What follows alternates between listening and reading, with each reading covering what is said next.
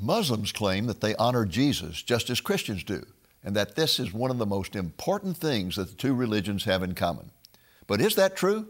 Stay tuned for an interview with an expert on the subject. Lamb and Lion Ministries presents Christ in Prophecy,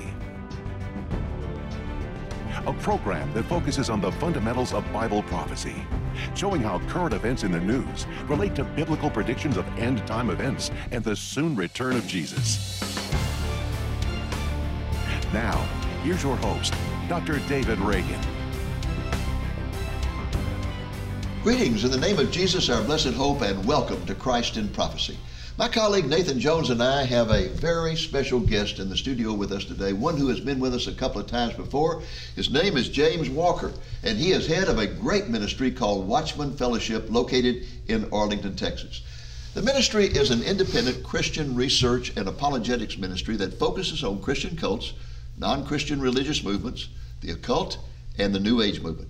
James is a fourth-generation Mormon with over 25 years of ministry experience in the field of Christian evangelism, apologetics, interfaith evangelism, and discernment.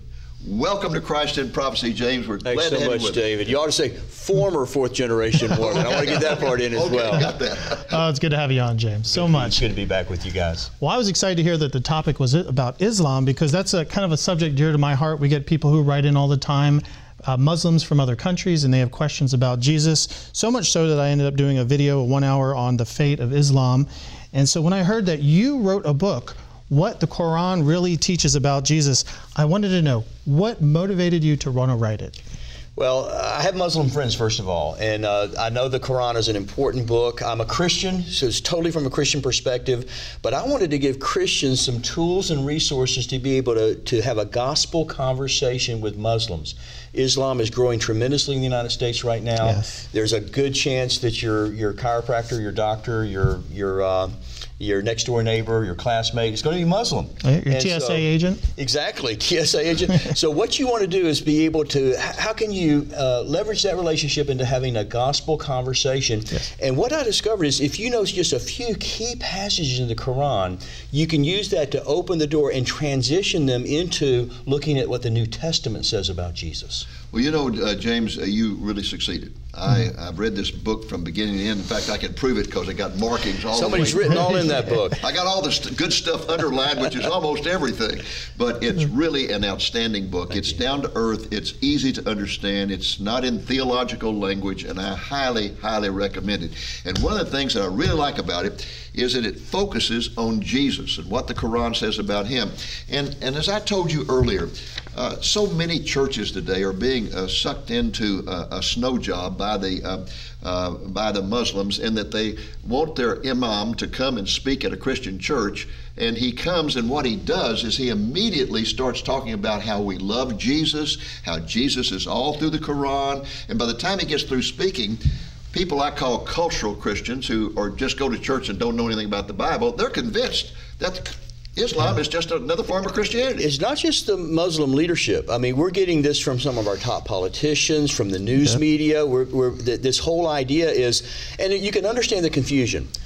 Christianity and Islam are both monotheistic religions. Both religions believe there's one God, so people make a logical mistake. They worship the same God. Exactly. Yeah, you hear that all the time. But that's not the case. And so I do talk about, there are some things in my book I talk about that the Quran affirms, that we can agree with Muslims, that Jesus was born of a virgin, that he was prophesied by the other prophets, that he himself is a prophet of God. And these are things that we would have in common with our Muslim neighbors. The Quran teaches this.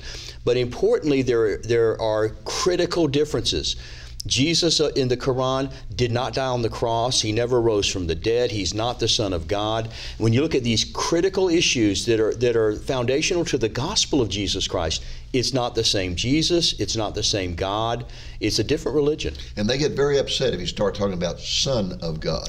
Right. It's not just wrong according to Islamic theology.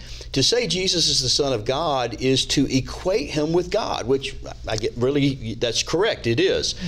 In Islam, that is what they would call shirk. Yes. It violates a principle of oneness, the tawheed they call it, and so it's not just wrong in Islam, it is tantamount to the unpardonable sin. Yes. The Quran says it this way, Allah neither begets nor is he begotten. God cannot have a son, and in a Muslim way of thinking, some Muslims even think that implies that God, by saying Son of God, you're implying that God had a wife or some consort or something. That's right. Yeah. Isn't there in the satanic verses, though, that the moon god Allah did have a consort and the sun god and begot 3 goddesses, which they almost killed a guy, right, for even writing about that? Well, again, that's something that gets into very, very iffy situation when you even bring that up to a Muslim. But that's exactly right. There's in the history of Islam and even in the Quran itself, the history of the Quran, there are issues that would mitigate on that. Okay. In fact, the Quran gets, evidently Muhammad heard a lot of stories, and he got the stories all mixed up to some degree. For example, the mother of Jesus is Miriam, the sister of Moses. Well, the Muslims have an apologetic where they try to explain that's not the case, but it's pretty obvious, and I have a section in the book that talks about that.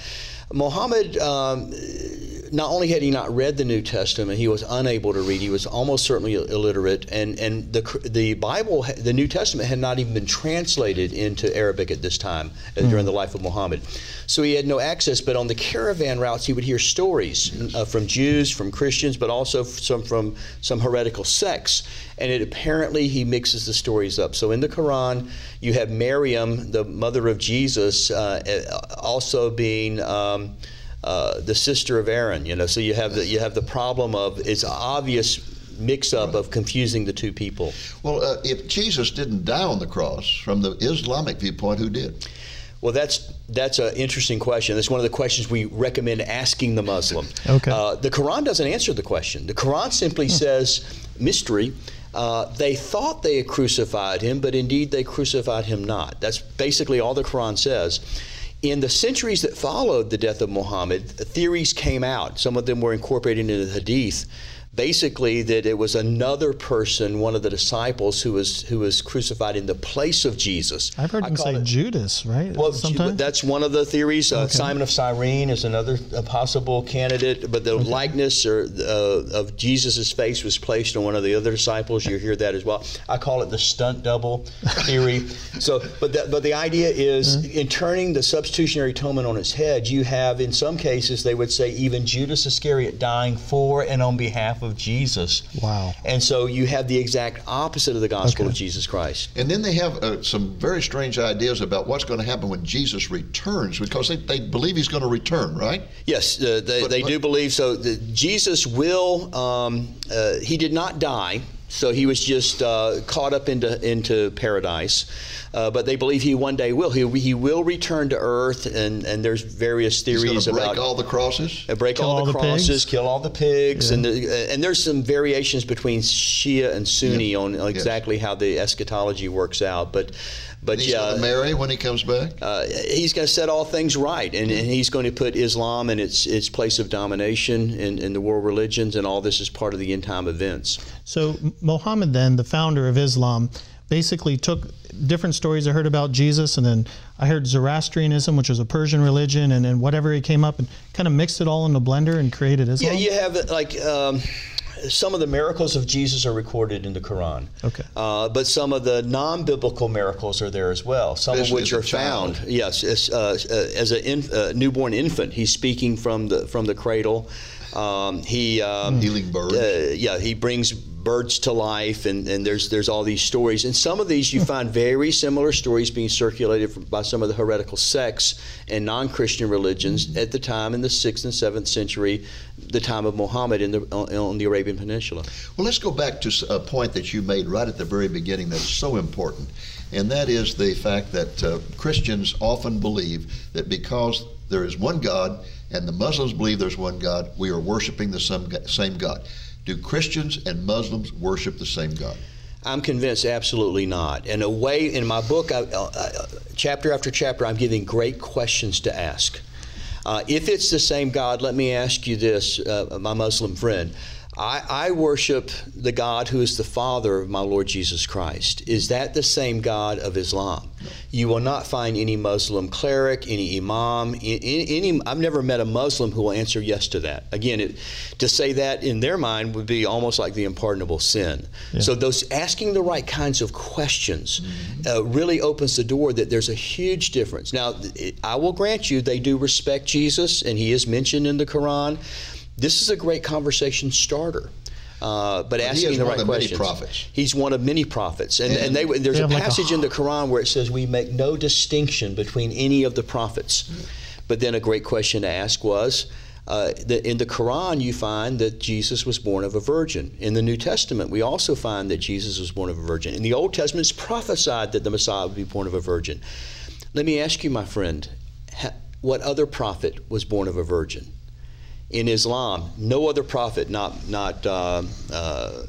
even Muhammad was born of a virgin. So in that way, could I ask you, was Jesus then unique among all the other prophets? So again, asking the right questions. And didn't they also believe that Jesus was sinless, whereas Muhammad was sinful? Right, that Muhammad had no assurance of his own salvation even. Okay. No. And so, yeah, there are huge differences in that. So one of the things that I try to do is to try to find a way of transitioning the Muslim into reading the Gospels or reading the Bible. Because they're allowed to, right? Muhammad encouraged it? Well, you find it says in the Quran, if you have doubts or questions, you ask the people of the book. And of course, the book it's talking about is the Bible. Okay. So now they'll resist that often. Well, the Bible's been corrupted, they will try to say. But just is there anything of value there? Have you ever read? Most Muslims have never read the story of the woman at the well. They've never read the story of Jesus healing Lazarus, raising Lazarus from the dead. These are all brand new. I found they usually haven't even read the Quran. Yeah, many of them have not. But if you could find some kind of way of getting them exposed, I think the power is going to be in the Word of God. If we can transition them into that. Even sometimes saying, one of my favorite passages to start off a conversation with the Muslim, we have a section in the book on this, is Surah 350. Because Surah 350, Jesus is speaking in the Quran, and he says, you must fear Allah and you must obey me. Well, the issue is a great question to ask would be, where are the commands of Jesus found in the Quran? You will not find one command of Jesus anywhere in the Quran. If you're going to find this, you must go to the Gospels. My friend, have you ever read the Gospels to see the commands of Jesus? What about Matthew's Gospel? Have you ever read that? And again, to get them transitioned into that. Even if they argue that the Gospels have been corrupted, if they make that argument, was there anything of value left there? Let's read them together and see if we can find something of value. Well, I know from talking to Muslims over the years that the one thing that will always impress them, if you can get them into the Gospels, is the love of God, because they just don't know anything. The Quran mentions many attributes of God, but never love. It's just never mentioned. You might hope that Allah is merciful, but that's why there's no assurance of salvation either. Yeah, he's aloof, he's distant. He's just not the God of the Bible. I'll guarantee you that. It's just not that. And they look at Christianity actually as a polytheism, right? Like, because we believe in a Trinity? Misunderstanding the doctrine of the Trinity, and again, asking the right questions and having the conversation to help them see that. What I want to do is, we're going to take a little break, and then when we come back, I want us to talk about Islam, about putting Islam and Christianity together, okay? And also about this, a little bit more about the God of Islam.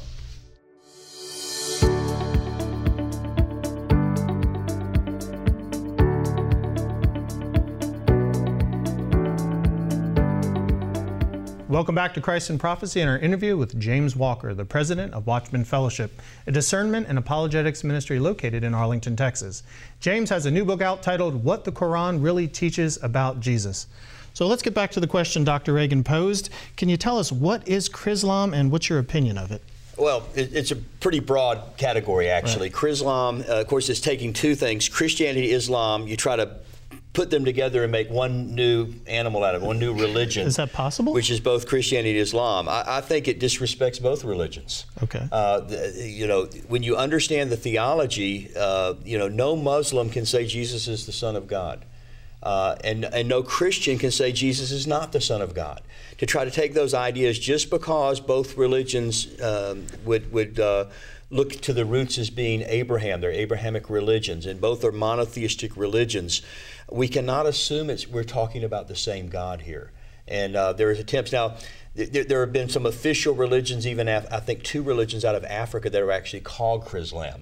But typically today, the Chrislam moniker is used to talk about more liberal Christians who will try to get together and merge these 2 ideas. And what I would say is I like dialogue with religion. I want to dialogue with Muslims. I want to talk about there are things that we have in common, but the differences outweigh all commonality. And so what we want to do is build a bridge.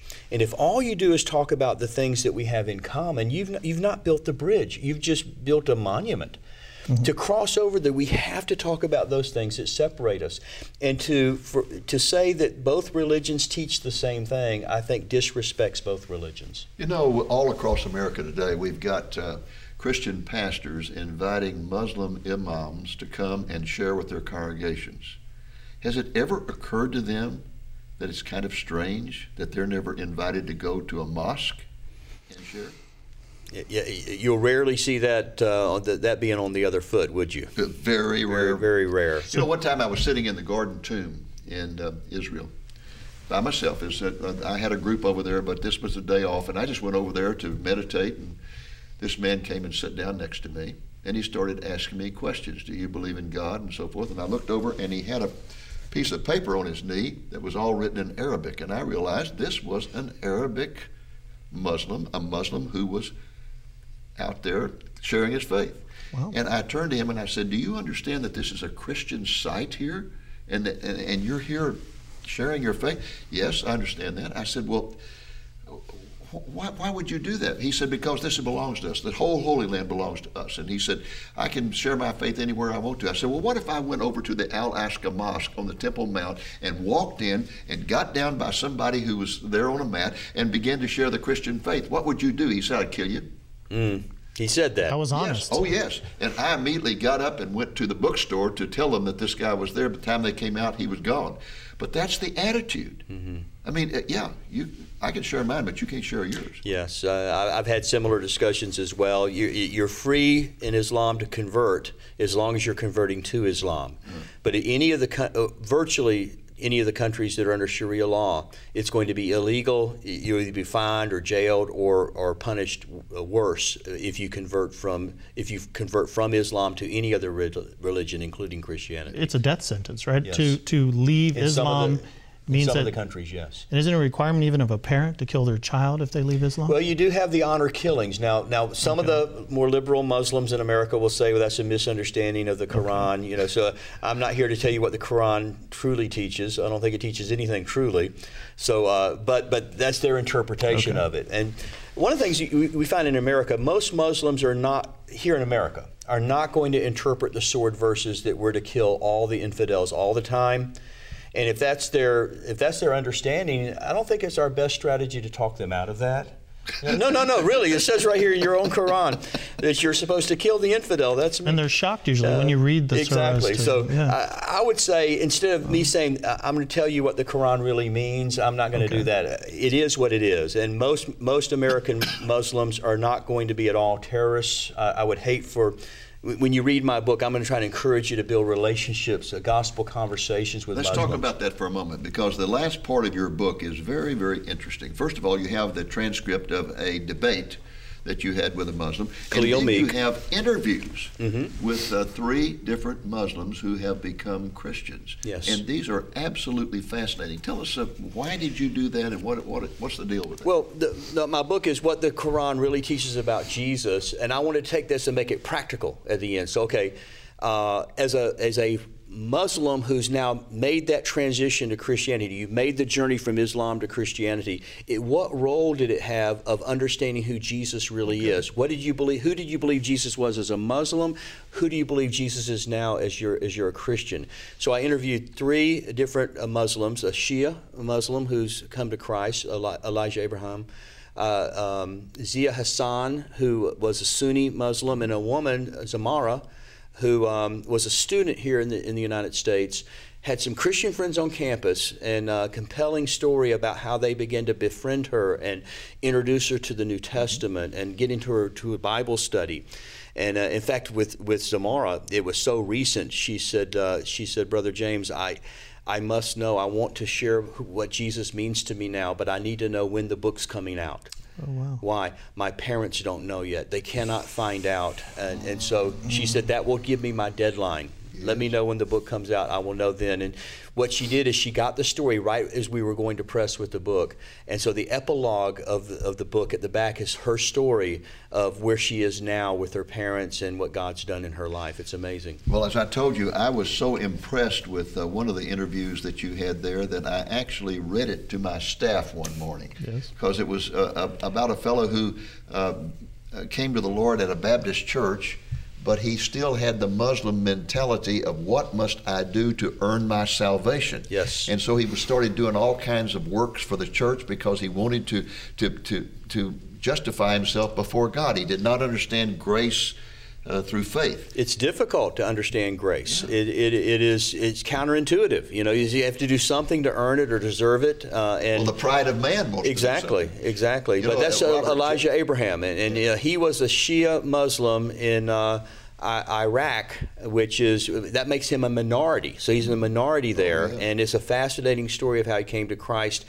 And he had to become a nominal Christian and then realized that even though he was attending a Christian church, he really wasn't a Christian. He said, after a year or two, I realized I was a Muslim Baptist, still trying to earn my salvation. Yes. I love the way Robert Jeffress at First Baptist always put it. He said, every religion in the world can be spelled with one word, D-O, do, except Christianity. And it's spelled D-O-N-E, done. Yes. Mm-hmm. And people don't understand that. When we say Jesus is the Savior, sometimes it doesn't connect. We don't connect the dots. That means He does the work. You know, it's not James Walker's not the Savior. Jesus is the Savior. Well, you know, when Nathan put together this video about the fate of Islam, first of all, it was a speech he gave at one of our regional conferences, and we had such a tremendous response to it. I said, let's put it together in a video. And the thing I like about it most is right at the end, he tells about how to witness to Muslims in a loving way, and actually has testimonies there of many Muslims who have come to the Lord and what it was that brought them to the Lord. And usually it was something about love that they read about in the Gospels. I'm glad you did that, Nathan. Let me tell you what, and you've probably discovered the same thing. You look at the growth of Islam, 160% growth in a 10-year period in the United States. Amazing. And you wonder, why are so many Muslims coming to America and every place we turn? And have you ever thought that maybe this is our chance to share the gospel? Amen. If we're prepared, if it's illegal in their country, hey, we don't have to get a passport, no airplane trip required. They're our next door neighbor now. What a wonderful, if we're prepared, what a wonderful opportunity. Thanks for helping us be prepared. Well, I think we've mentioned 3 of the ways to witness to a Muslim. One is that God loves you. They never hear that from Allah. The life of Jesus Christ, that He sacrificed Himself for us. They never saw that with Muhammad. They see many different ways that we could reach people, but primarily is the love. And I love the grace part, because when you talk to a Muslim, they seem so burdened by the works they have to do. There's no assurance of salvation. You know, even after the afterlife, they might still go to hell. But when you tell them that Jesus Christ died on the cross for their sins, that He loves them, and that by grace they are saved, it's like you see a weight lifted off their backs and they come to Jesus Christ. One of the techniques I talk about in the book, again, I'm all about asking questions. I don't make statements so much, I start with the question.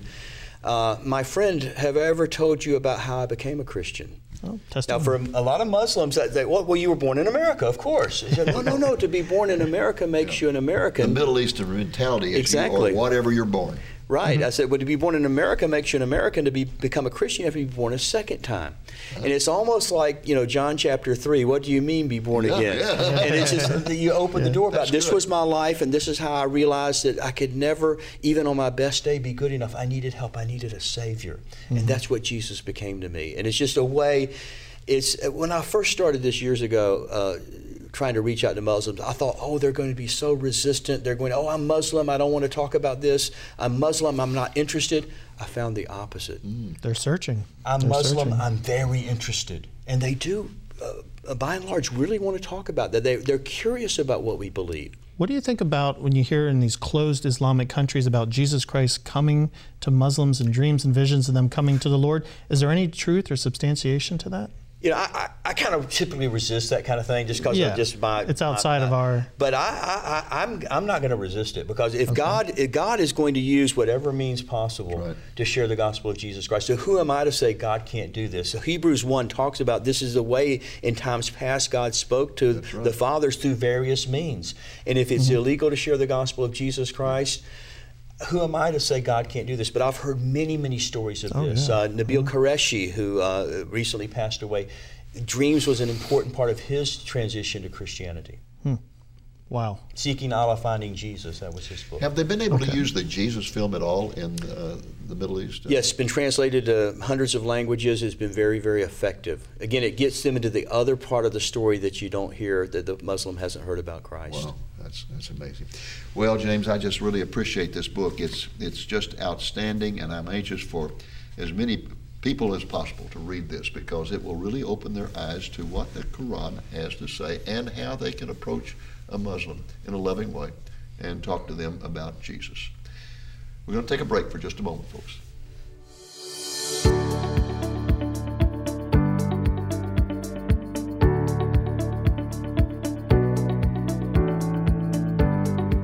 Welcome back to Christ in Prophecy and our interview with James Walker, the president of Watchman Fellowship in Arlington, Texas.